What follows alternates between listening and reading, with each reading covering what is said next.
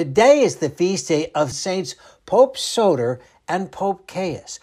Born in Italy, Pope Soter was elected to lead the church from 167 to 174 and was known for his great love for the poor. In a letter he wrote to all of his churches, Pope Soter said, "This has been your custom from the beginning, to do good in manifold ways to all Christians and to send contributions to the many churches in every city. Your blessed Bishop Soter has not only carried on this habit, but has even increased it by administering the bounty and by exhorting with his brethren who come to Rome, loving them as a father would love his children."